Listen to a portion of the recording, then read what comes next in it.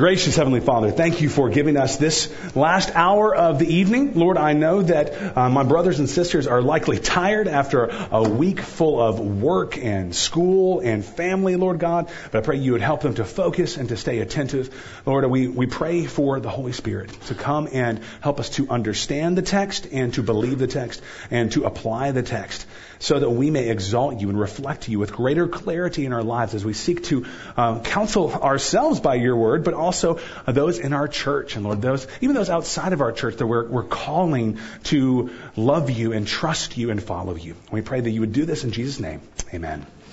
All right. Well, my name is Brent Osterberg. I'm one of the pastors at Living Hope Bible Church in Mansfield, Texas. If you need a church in Mansfield, or if you know somebody that's in the Mansfield area, we would love to have them come and visit our church, lhbcmansfield.com, and so send them our way. But it's my pleasure to continuously be a part of this ministry at Grace Bible Church, the Center for Biblical Counseling and Discipleship. Every year we get to do this every fall, and so I'm glad you're here. I love being a part of this and equipping the saints for the work of ministry. And so let me start out by letting you know something about myself, and that is that I'm terrible at diagnosing physical problems. I'm not a doctor, a medical doctor by any means. My son, whenever he was, I think, 9 or 10, fell off of a trampoline, and he said that his arm hurt, and I looked at it, and I kind of felt it, and said, okay, I think, it's not swollen, so you're probably okay. So he went home and we went to sleep, and he woke up the next day and sure enough, he couldn't move his arm and it was starting to get swollen. And sure enough, we took him to the hospital finally after I don't know how long. And both of the bones in his arm were broken clean through. So I'm not the guy to listen to when it comes to diagnosing physical problems. On the other end of the spectrum, my daughter, when she was probably 13 months old, she was crying a lot because every time we tried to move her arm, it was causing her pain. And we didn't know why, and I overreacted and said, we've got to go to the emergency room. And come to find out, a friend of mine said, oh, that's just nursemaid's elbow. All you have to do is take her arm, go like this, and it's back into place. And so $1,100 later, I found that out. So I'm bad at diagnosing physical problems.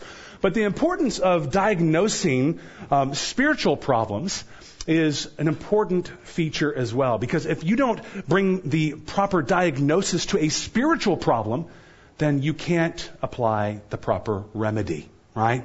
So we're going to be talking about diagnosing the heart here tonight. So one of the things that we do, because we see problems in our lives, instead of properly diagnosing them, we end up blame shifting, don't we? Blame shifting is an age-old problem. It's an ancient problem. And so if you look at Genesis chapter 3, you remember our friend, our fellow man, Adam, said, it was the woman that you gave me, Lord. The woman that you gave me. It's like this double blame shift. And ever since he did that, we all do that now. We blame shift. We've got a problem. We misdiagnose. We blame it on other things or other people. What are some ways that we blame shift today?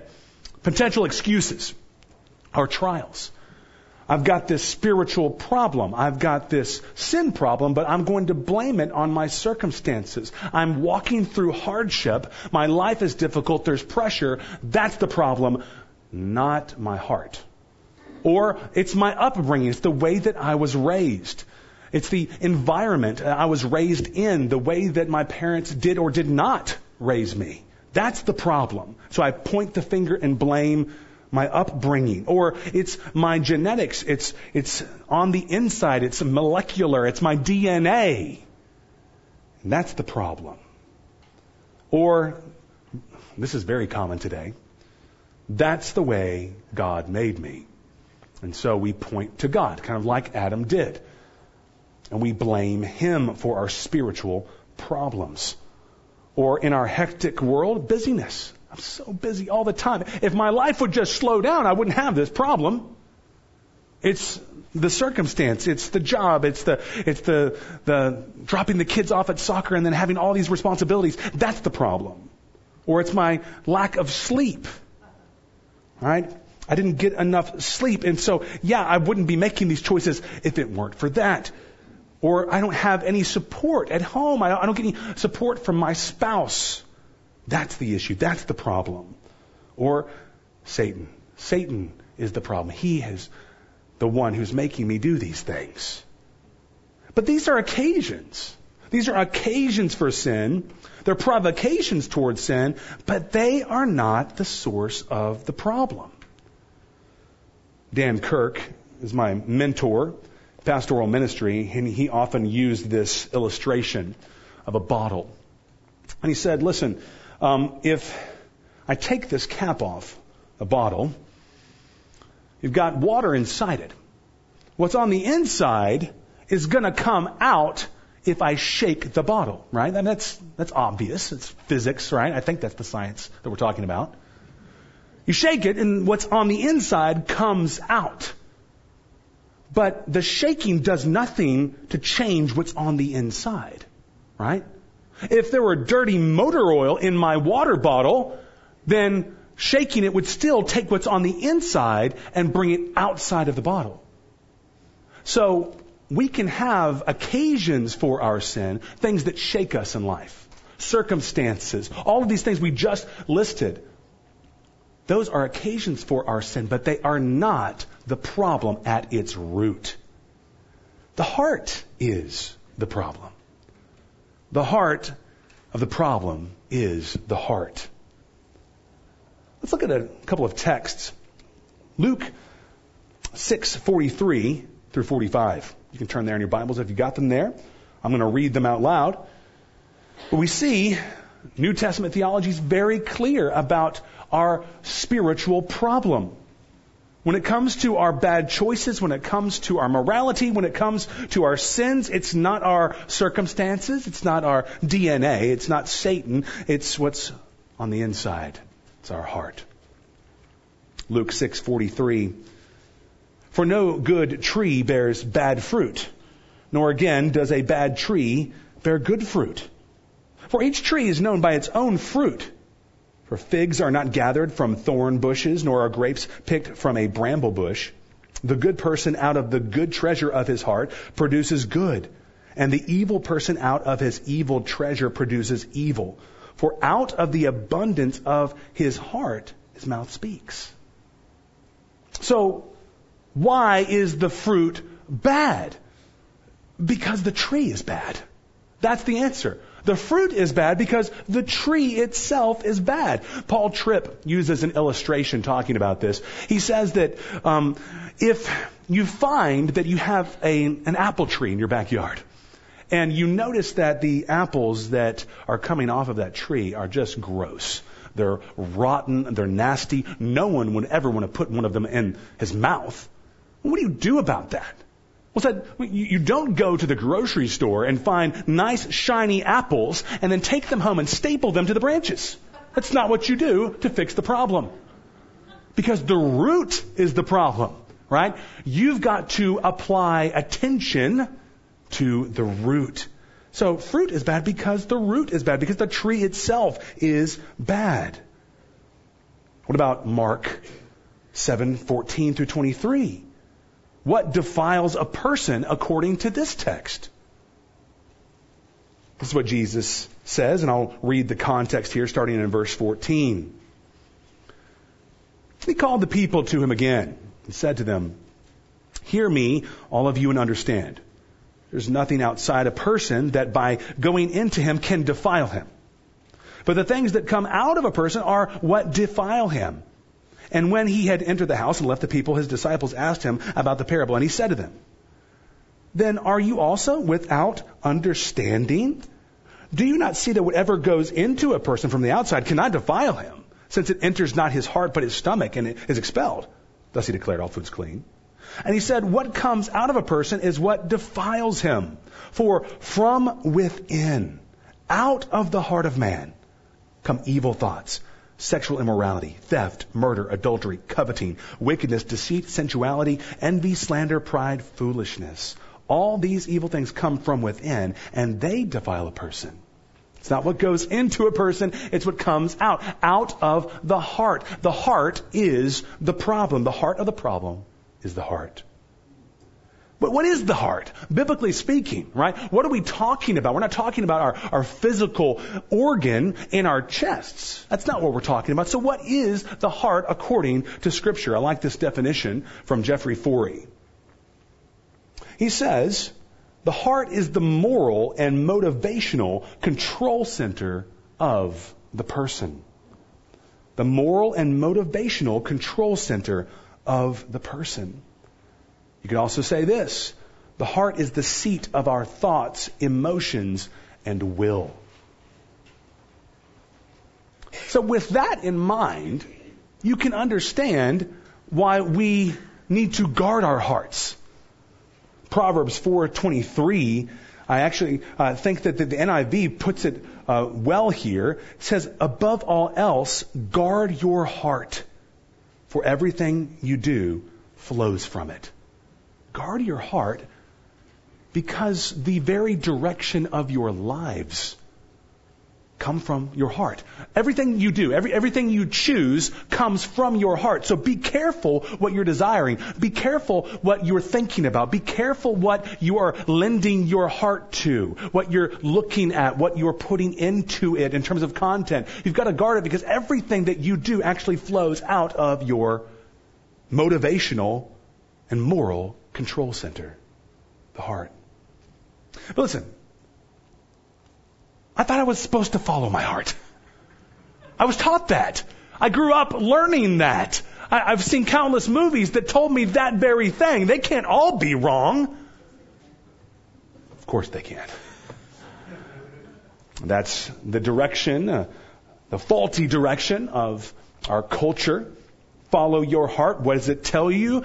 No matter who else might be against you or telling you wise words, you've got to do you, right? But Jeremiah 17:9 is clear. The heart of man is naturally corrupt.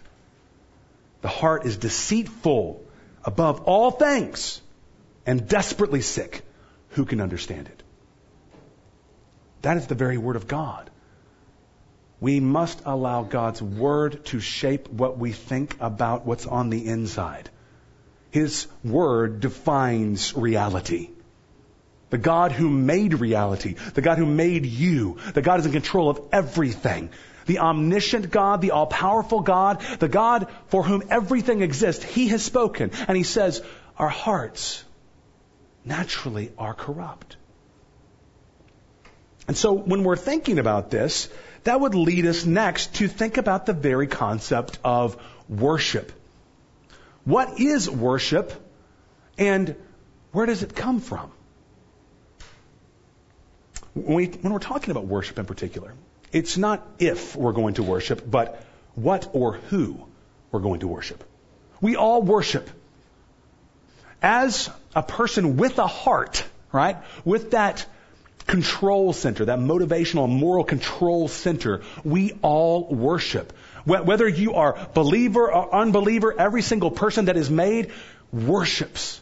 So it's not if you're going to worship, but what or who you worship. That's what matters, and that's what's at the root of our problems as sinners, is that we're not worshiping who we should be worshiping, but someone or something else besides the living God who's made us.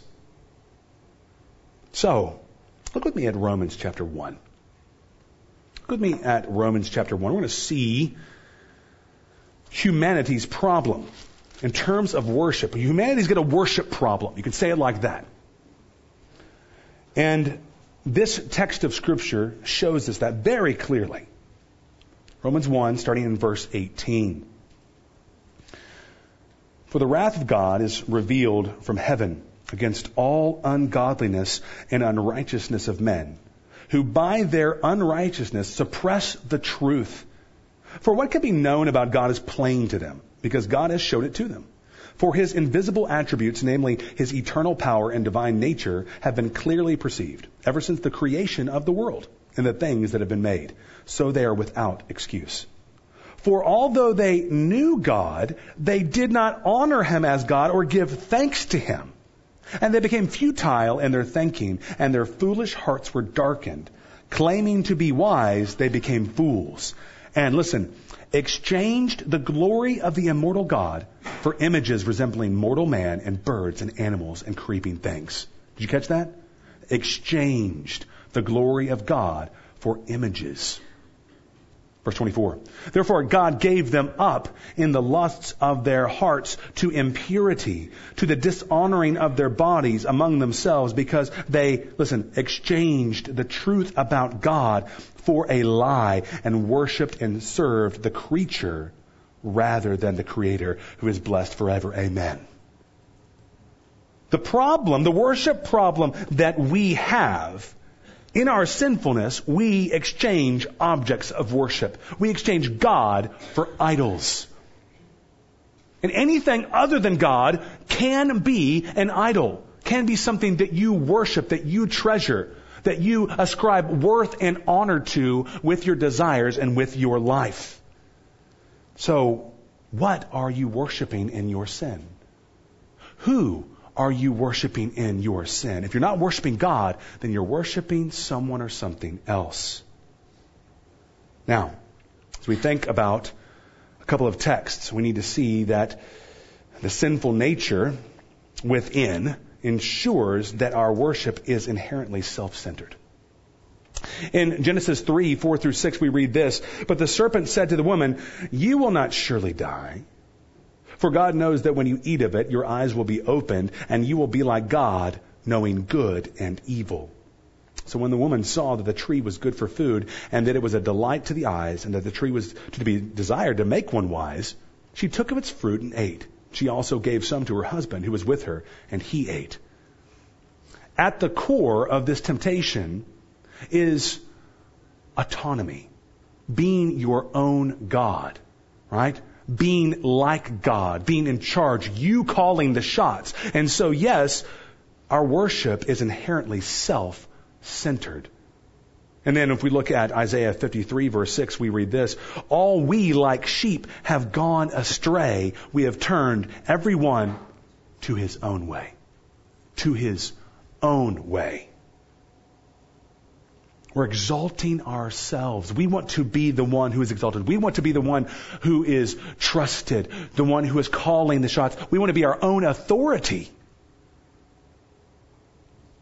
We've turned aside everyone to his own way. And by the way, we can see that our worship is wicked. Our misdirected worship is wicked because of a few different things. Why is our misdirected worship wicked? First of all, Isaiah 43, 6 and 7 tells us that God made us for his glory. "I will say to the north, give up, and to the south, do not withhold. Bring my sons from afar and my daughters from the end of the earth. Everyone who is called by my name, whom I created for my glory, whom I formed and made." God made you, made me for his glory. That's why we exist. And so, in our sin, when we turn to other things to worship those things, or worship other people, other experiences, you can see the depth of depravity in that, because God's very intention, his purpose for making you and me, is that we would reflect him, that we would honor him, that we would treasure him. So, our heart is wicked as it worships other things. And also we can see that in the fact that, he gave us, or made us in his image. At our church, we like to say it like this. We exist to show the world what God is like. He stamped you with his image. And that means your purpose for existence is that you, with your life, would show the world what he is like. But in our sin, in our false worship, in our idolatry, we're not doing that. We're rebelling against that design and that intent of our creation. So you can see the depravity, the wickedness of our misdirected worship from the heart. Because we read in Genesis 1:27, "So God created man in his own image. In the image of God, he created him." Also, James 1:17 tells us that every blessing we've been given comes from God. Every good and perfect gift is from above, coming down from the Father of lights.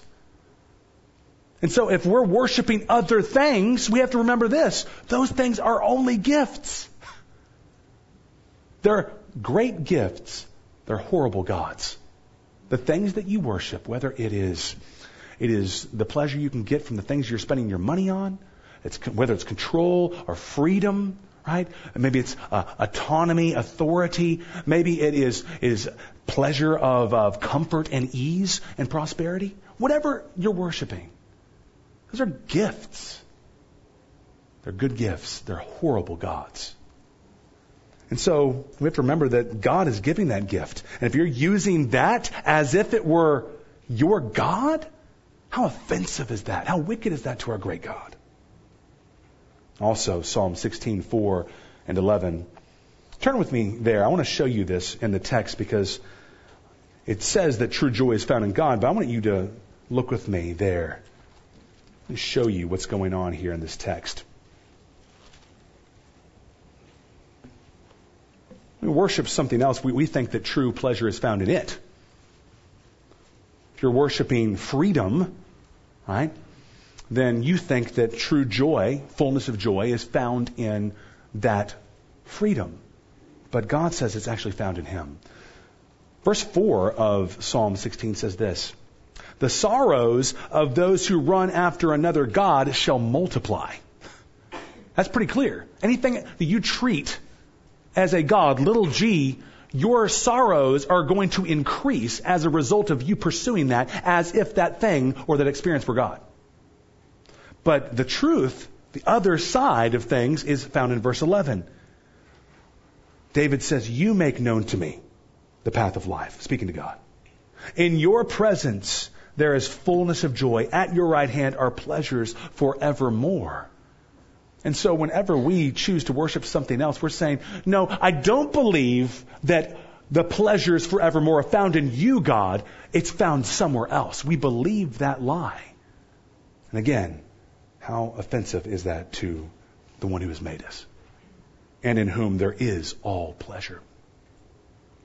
So you've heard me use the terminology idol.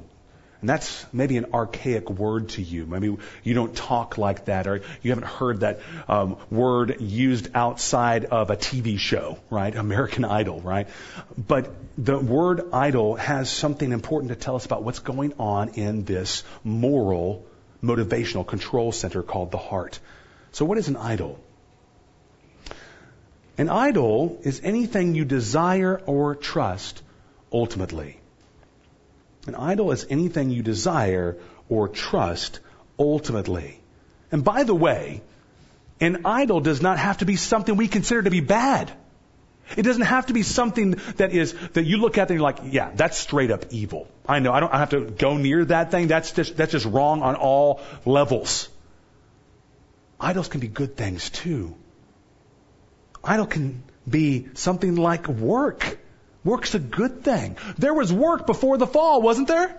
Before the fall, He had them tending the garden. Work is a good thing, but yet it can be too important to us. It can become that little g God, that thing that we're desiring ultimately or trusting ultimately. Something else that's good that can be an idol for us, leisure. It's good for us to rest. You should rest. You should do things that are enjoyable physically. Go for a run. Take a nap. Enjoy some coffee, right? Go play disc golf if that's what you do. I know some of you guys play disc golf here. So if that's something you like to do, then do it. But that too can become a god. It can become an idol for you if you desire it too much. Sex can be an idol. Listen, here's another one too. Family, food, sleep, safety, even ministry can be an idol. Now, family being an idol is interesting, isn't it? You're like, okay, but what? You're telling me that family can be an idol, but I'm supposed to love my family. As a husband, I need to lead my family. I need to love my wife like Christ loved the church and gave Himself up for her. So you're saying that I can treat family as an idol? Yes. You can treat family as too important. Listen to this from Matthew 10:37. Whoever loves father or mother more than me is not worthy of me, and whoever loves son or daughter more than me is not worthy of me. Are you loving family members more than you're loving Jesus? If so, there's an idol in your heart. That family member has become your idol because you are loving that person more than Jesus, who has that place of ultimate priority in your heart, or he should. Food, sleep, safety, these are all things. I'm a pastor, and listen, ministry can be an idol. Preaching for me can be an idol. Counseling, doing good things, sacrificing for the body, shepherding the flock, all those things can be idols. I can be using those things for approval of other people.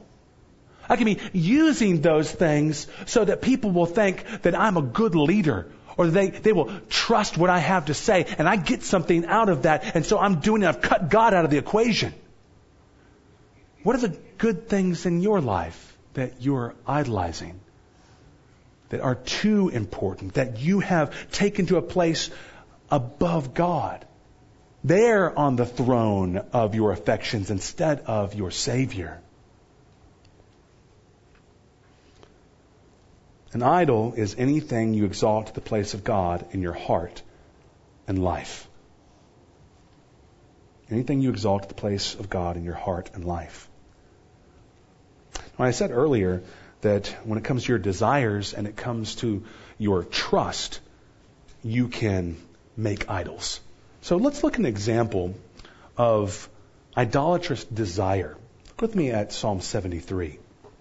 An example of idolatrous desire. Desiring something more than God.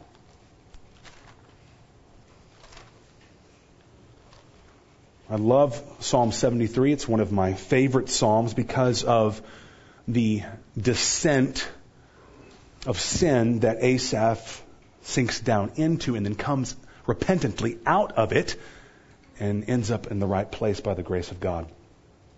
But look with me at verse 2 of Psalm 73. But as for me, my feet had almost stumbled. My steps had nearly slipped, for I was envious of the arrogant when I saw the prosperity of the wicked.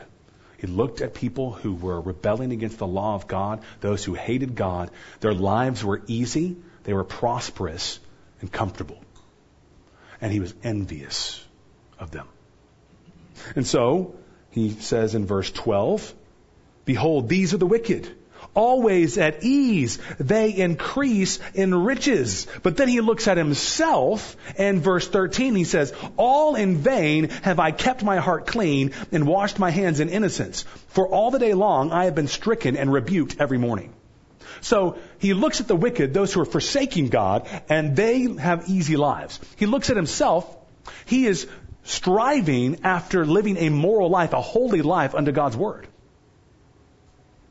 And yet, his life is hard.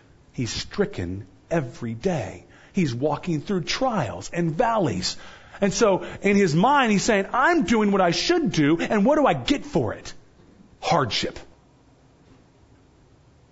He's idolizing comfort. He's idolizing prosperity and ease. And it seems that he is actually seeking to keep his hands clean, like his life moral and holy, so that he can experience ease, so that God will give it to him. God's not most important to him. His good, his joy, his authority, his trust, it's not in God. He's looking to ease and comfort as his idol in this time. But praise the Lord.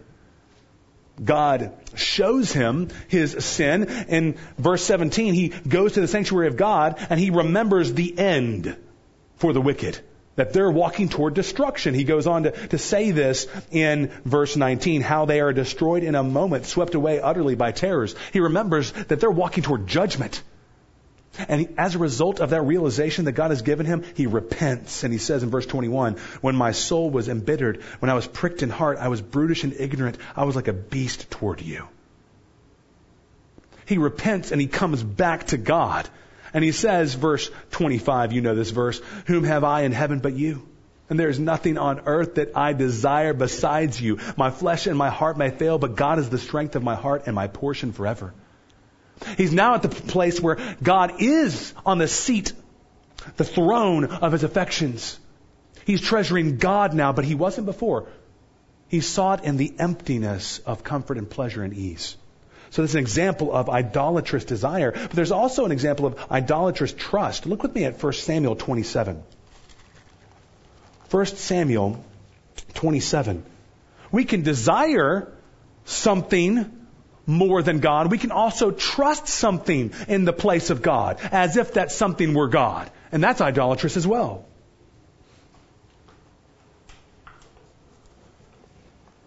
This is David. He is still on the run from Saul. And in verse 1 of this chapter, we read, then David said in his heart, now I shall perish one day by the hand of Saul. There is nothing better for me than that I should escape to the land of the Philistines. Then Saul will despair of seeking me any longer within the borders of Israel, and I shall escape out of his hand. He's going to turn to the Philistines.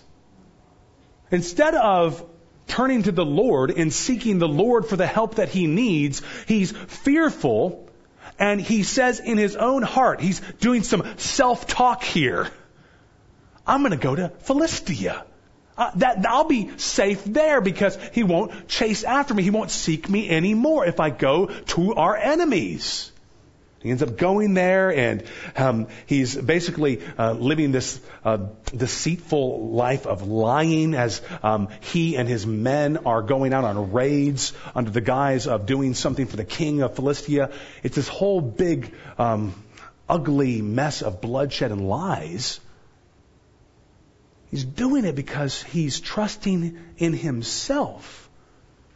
He's trusting really in Philistia, the Philistines, instead of believing that he can stay there in Israel and trust God to protect him. Because there's this history of God protecting him. If you go back through 1 Samuel, there's this long line of examples of how God had preserved him. And yet he's forgetting that, and he's going to trust his own mind. He's going to trust his enemies, essentially, this foreign land to keep him safe. He's not trusting God, he's trusting something else. Idolatrous trust. So how do you know if something has become an idol?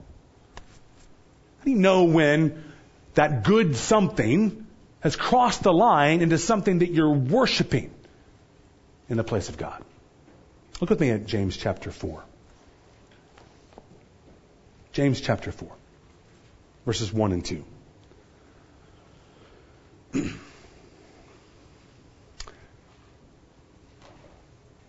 James asks a great question in verse 1. What causes quarrels and what causes fights among you? I mean, that's an extremely practical question. Next time your kids are fighting, ask them that. Say, listen, I'm going to sit down. What causes quarrels and what causes fights among you? And you can tell them.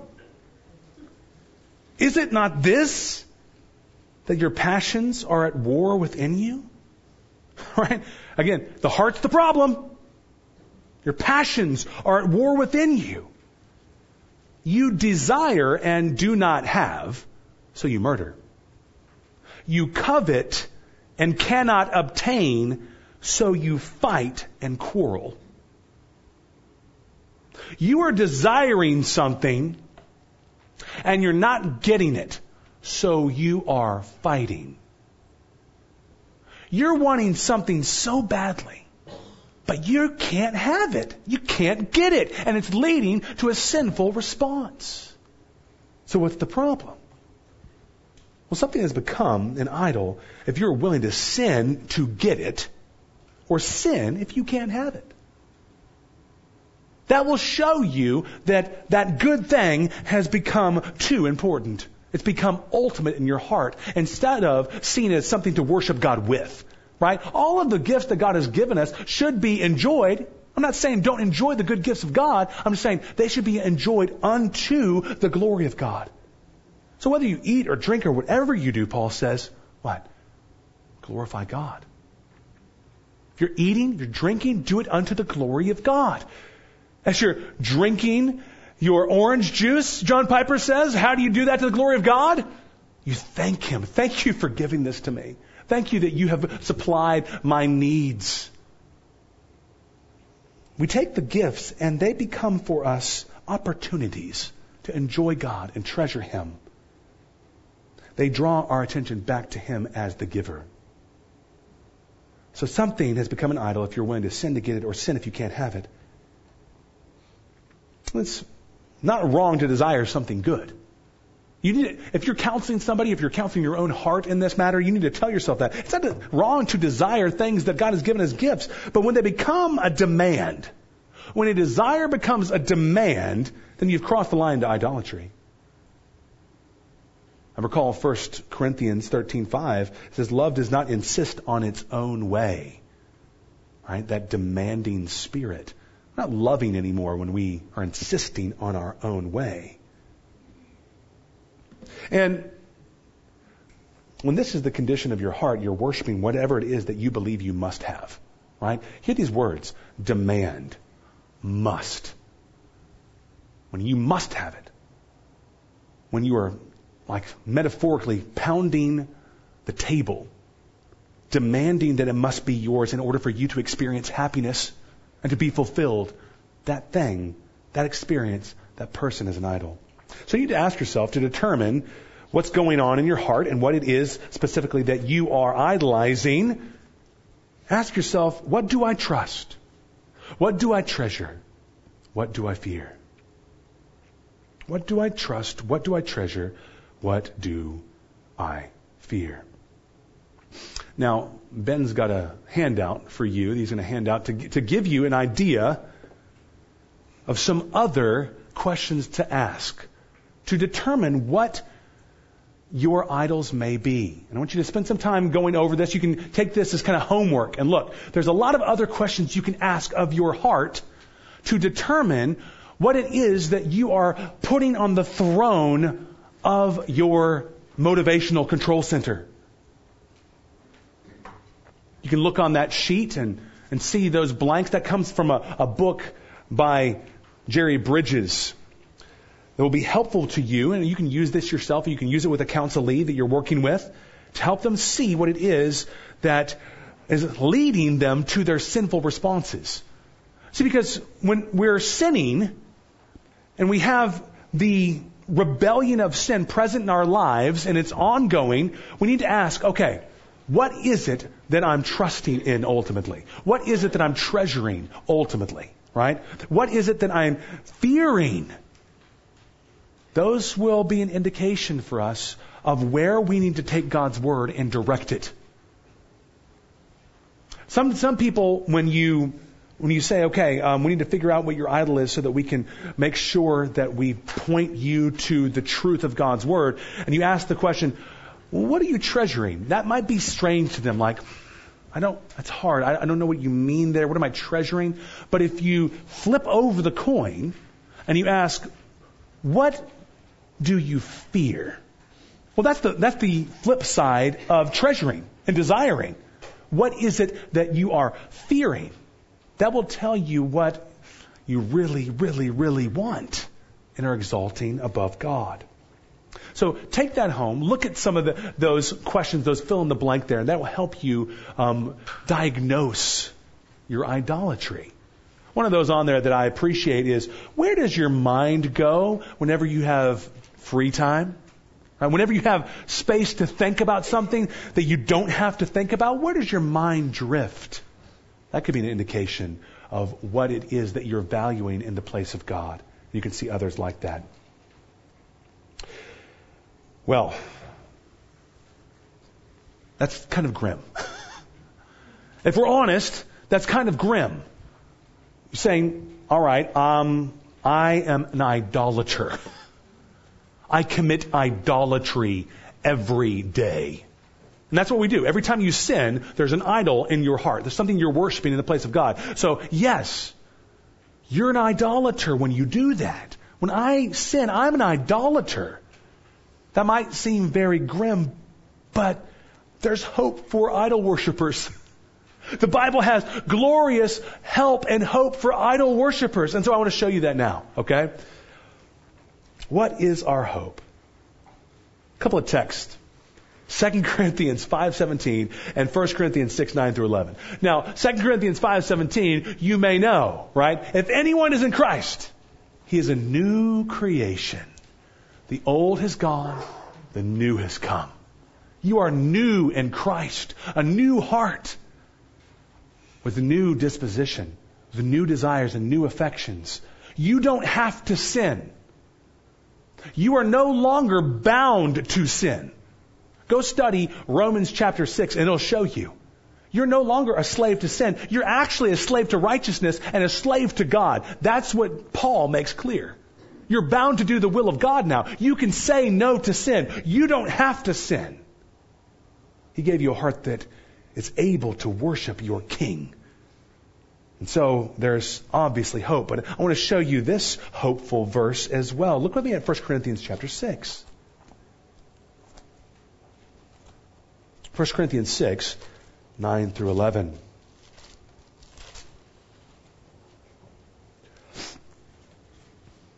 Paul writes, "Or do you not know that the unrighteous will not inherit the kingdom of God? Do not be deceived. Neither the sexually immoral, nor idolaters, nor adulterers, nor men who practice homosexuality, nor thieves, nor the greedy, nor drunkards, nor revilers, nor swindlers will inherit the kingdom of God." You're like, okay, I thought you were supposed to give us hope. But verse 11 says, "And such were some of you." Such were some of you. "But you were washed, you were sanctified, you were justified in the name of the Lord Jesus Christ and by the Spirit of our God." Beautiful. That's in the past. Those sins defined you in the past. But now you've been washed. You're justified. You're sanctified. You're no longer who you were. For anybody who comes to the Lord Jesus Christ, that is true. And now you are defined by Jesus. You're defined by what He has done for you at the cross with His death and then His resurrection. Praise Him. There's hope. If anyone is in Christ, he is a new creation. Idol worshipers can be made new. Idol worshipers can be transformed from the inside out. What other hope is there for idol worshipers? By God's grace, we can put off the lies of idolatry and live by faith in Jesus Christ. Galatians 2, verse 20. Paul says this, "I have been crucified with Christ. It is no longer I who live, but Christ who lives in me. And the life I now live in the flesh, I live by faith in the Son of God, who loved me and gave Himself for me." When you are trusting something else in the place of God, you're living by faith in whatever that idol is. But now, as a follower of Jesus Christ, you can live by faith in the Son of God. And I love how he says, the Son of God who loved me and gave Himself for me. Paul gives you another reason, or reminds you of the reason why you should be living by faith in Him. Because He loved you. Because He gave Himself for you. Don't you see that He's the one you should be living by faith in? Not the idols that you think will give you what you need or want. So, we can put off the lies of idolatry and live by faith in Christ. Romans 13:14 is another text that you can put on your list that goes along with this truth that says this. Paul writes, "But put on the Lord Jesus Christ and make no provision for the flesh to gratify its desires." Put on Christ. Put on His promises. Put on the gospel realities that are in the New Testament that tell you about the redemption that you have, the reconciliation that you have, the union that you have with Christ, and all the beautiful resources that you've been given by God in Christ. Study those things. Put those things on. And let those things encourage your heart and give you hope. And then, when it comes to the temptations of sin and idolatry, it says, do not gratify the flesh. Right? He says this, don't make a provision for the flesh. Don't feed it. Instead, starve the flesh. Don't give into it. Don't feed the dragon. Starve it. But the put on is put on the Lord Jesus Christ, because you can't just put off sin. You can't just put off the lies of idolatry. You've got to replace it, right? It's called the replacement principle, and Paul talks about it all the time. He says, you have got to put off the old you and put on the new. Live in this reality of your union with Jesus Christ, because when you came to Jesus Christ by faith, the old you died, and now you are new. You're risen to walk in newness of life. Live out that reality. Starve the flesh. Put on Christ. Now, what else? What other hope do we have for idol worshipers? We need to believe that the Lord is the one that you need. If we're called to live our lives by faith in the Lord Jesus Christ, believe that He's the one that you need. Not your idol, Him. Psalm 62 verses 1 and 2 says, for God alone my soul waits in silence. From Him comes my salvation. He alone is my rock and my salvation, my fortress. I shall not be greatly shaken. I love that. Alone, only. There is no one else that can give you that security and that hope and that salvation. So He is the one that we must wait for. He is the one we must trust and hope in. There's also one that you may know too, that's always an encouragement. Psalm 20 verse 7. Some trust in chariots and some in horses, but we trust in the name of the Lord our God. Those things will fail us. Our idols will fail us. If your idol hasn't failed you yet, it will. Just wait a little bit longer. But God will never let you down. Those who look to Him, their faces are radiant, the Psalms say, and they will never be ashamed.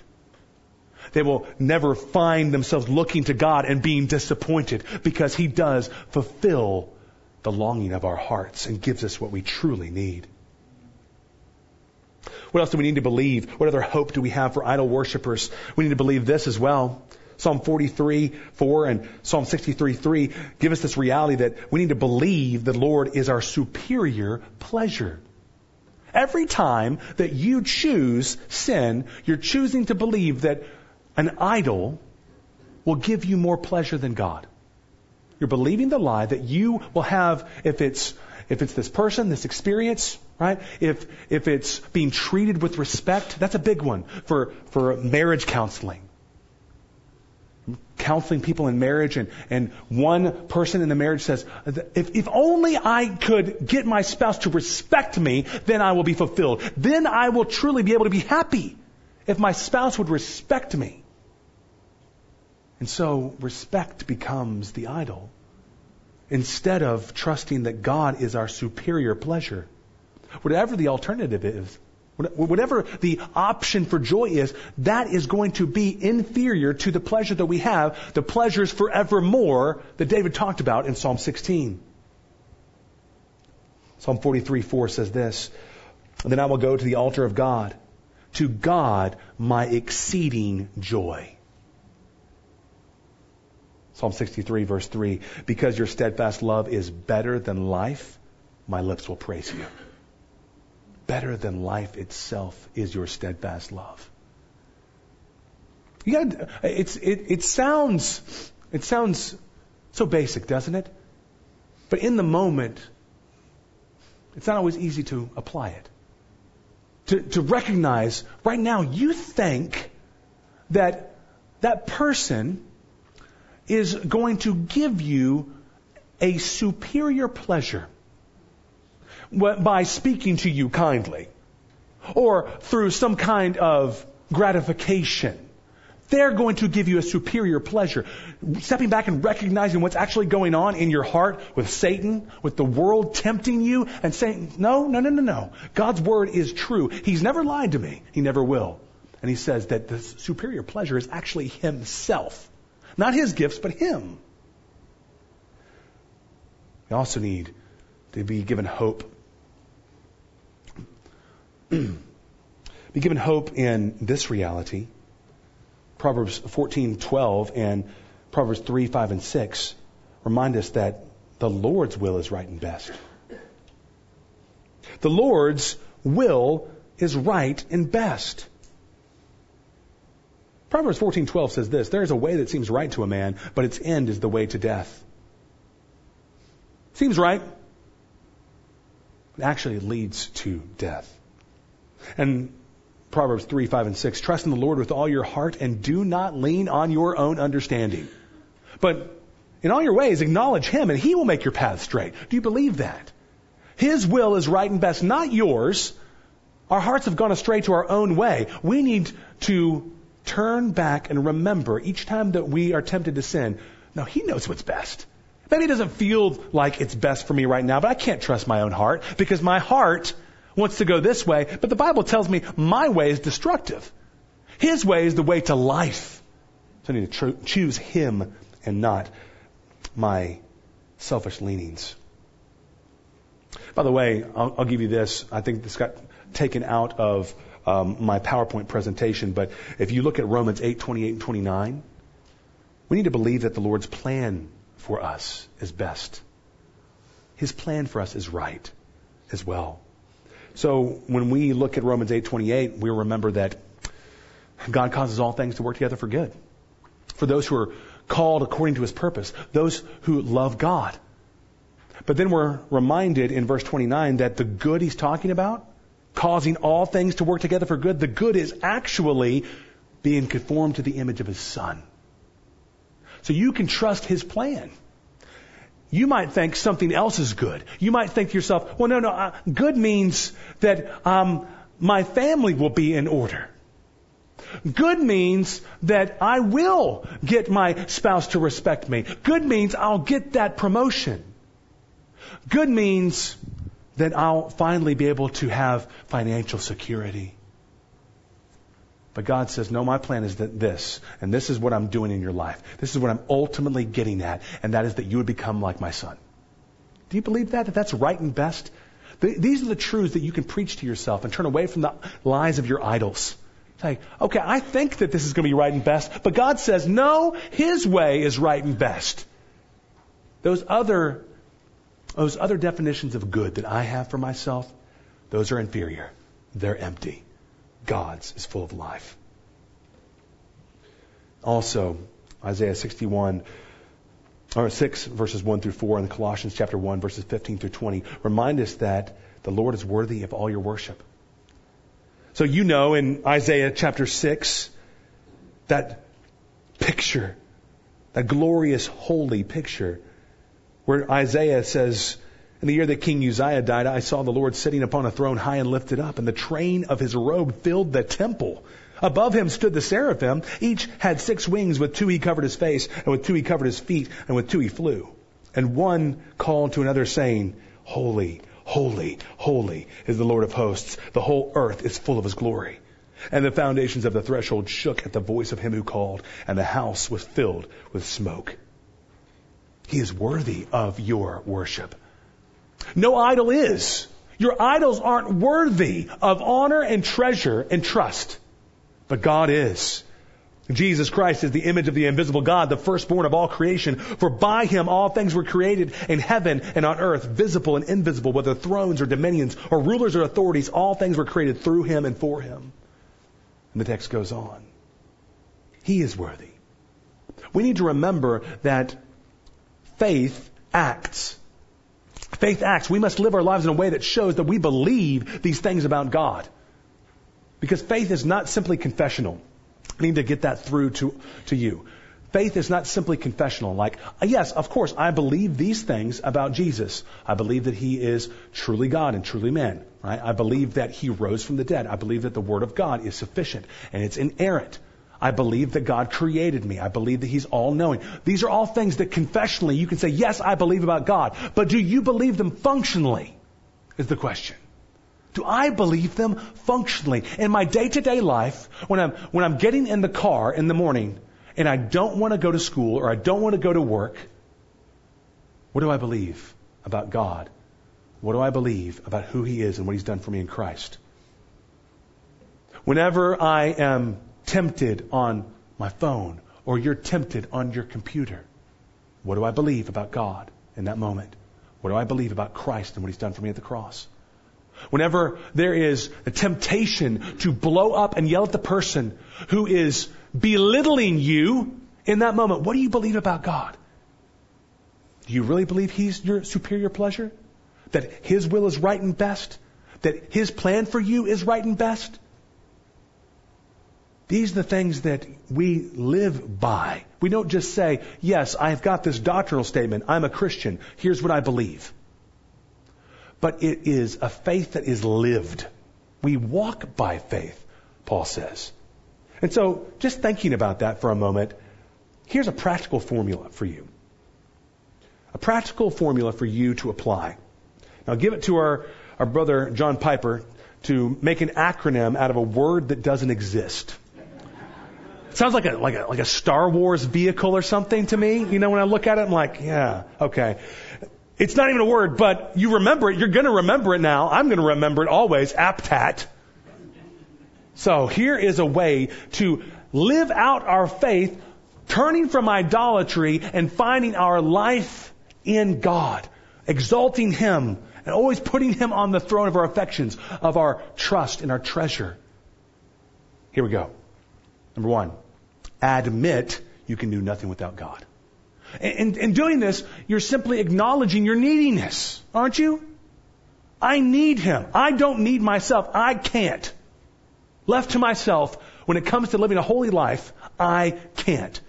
I need God instead. Admit you can do nothing without God. Pray for help. Call out to Him. If you need some vocabulary for that, just go to the Psalms. I'll give you the vocabulary for prayer, for pleading with God. And God, I want this right now. I feel like my idol is what will fulfill me. I know it's not right. In my mind, I know it's not right, but my heart is telling me different, and I know I can't trust me right now, but change my heart in this moment. Incline my heart to your testimonies and not to selfish gain. Pray. Cry out to Him. Listen, do you believe that God wants you to turn from sin? Of course He does. Of course He wants you to turn from sin and choose Him and glorify Him and believe everything that He has revealed in Scripture. Sometimes I think that we don't believe that. Like, at least functionally in the moment, we don't believe that God really wants us to turn from sin and to choose Him. He's also all-powerful, and He's all-wise. So turn to Him, cry out to Him, pray for help. Trust a specific promise then.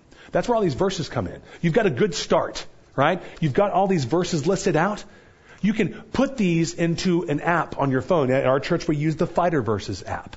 Right? You can use the verses they already have in that app, or there's a My Verses section. You can populate that with your own verses so you can pull that out, and whenever you're being tempted, you can choose to trust a specific promise. Not just this vague kind of, God is good. Now, is that better than nothing? Yes, it's better than nothing. But why not go to a specific truth, a specific promise that relates to the thing that you are struggling with? How God is better, how God can be trusted, how His ultimate glory is superior to what it is you're desiring. You see? In that moment, trust a specific promise. That's where meditating on the Word of God and memorizing Scripture comes into play. The Spirit uses that as ammunition against idolatry. Then, listen, if we just had apt, that wouldn't be enough, okay? Because you have to act now. Act. This is big for me. Okay? Let me just give you a personal testimony. I felt like I had the APT down about 10 years ago. And I was struggling with anxiety. I was struggling with fear. And so I would acknowledge, yes, I need God. I would pray for His help. I would remember Scripture. But then I wouldn't do anything. And what act means is you've got to actually live by faith, right? Act like you believe that promise in the moment. And so I would struggle with anxiety about certain things. And I got to the point where I knew that I needed to do something different. And this concept helped me. So I would go in the other room. My kids were smaller then.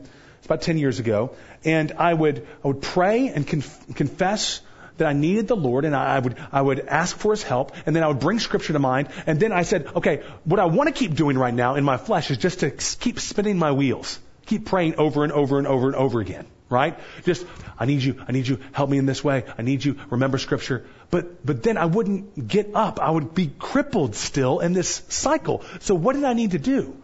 I need to actually exhibit faith. So what I did was, I told myself, you've got to do the next thing that God wants you to do. What is the next thing that God wants you to do that you know would be faithful? You could sit here in your anxiety, but anxiety we know is not faithful. I was worrying. I wasn't trusting God. I kept heaping these worries on my shoulders. So what did faith look like at that moment? It looked like this: getting up, going out of the other room, and going into the next room where my kids were and playing with them on the carpet. See, what does that look like? Because I needed to stop trusting myself in that prayer. I need to stop spinning my wheels in that prayer and just continuing to say in this morbid introspection. I was using prayer to worry. I needed to leave the room and then go love my kids. Get my focus off of myself and say, I know God wants me to lead them and to love them and to be with them. Or go in the other room and wash the dishes because you know your wife hates washing the dishes. She told you. So why don't you go wash the dishes? And love her and do what God wants you to do. In that way, what you're doing, you're saying, God, I want to take control of this by sitting here and continuing to worry. But I'm going to go into the other room and trust you to work this out in my heart and life. I'm going to believe you, not me. So act, believe, and show that belief. And then finally, when you see God act, you see Him come through that faith and exhibit grace and give you help and bear fruit, then you turn around and thank Him for His provision. Because it came from Him. Everything is from Him and through Him and to Him, right? So when I would go in the other room, what would happen all the time, every time this would happen, and I got my mind onto other people and loving God by loving other people, then that anxiety would dissipate. Because the Lord in His grace was working through that faith to give me peace and freedom from that onslaught of temptation. And then you turn around and say, God, that came from you, didn't come from me. Thank you. See how God-centered this is? How trusting this is? I hope that's helpful to you. I got one more thing just to hand out to you for homework. A couple of guys are going to hand out another sheet. This kind of shows you, it's a chart to show you the descent of idolatry and the way out, just in a helpful little chart that you can take and use for homework. So these guys are going to be passing that out. It looks just like this. So you don't have to draw it. I think last year when I did this, people were like frantically trying to draw this thing at the end of the night. And I said, I'm just going to give it to them, So there you go. That's helpful. You can see kind of where we were going. A desire turns into a demand and a need and expectation, then disappointment, and then there's your sinful response, right? And then you need to turn to Christ at that point and rest in Him, rely on Him, and submit to Him. And that's what repentance looks like. So I hope it's helpful. I don't even know what time it is. I probably went long. I apologize. Let's pray, and then I'll let you go. Father God, thank you for giving us this hour or more to glorify you, Lord. I pray that you would help these dear saints to get the rest they need and come back ready to be filled up tomorrow and equipped so that they can serve you by serving other people with the truth of your word that is so sufficient. We pray this in Christ's name. Amen.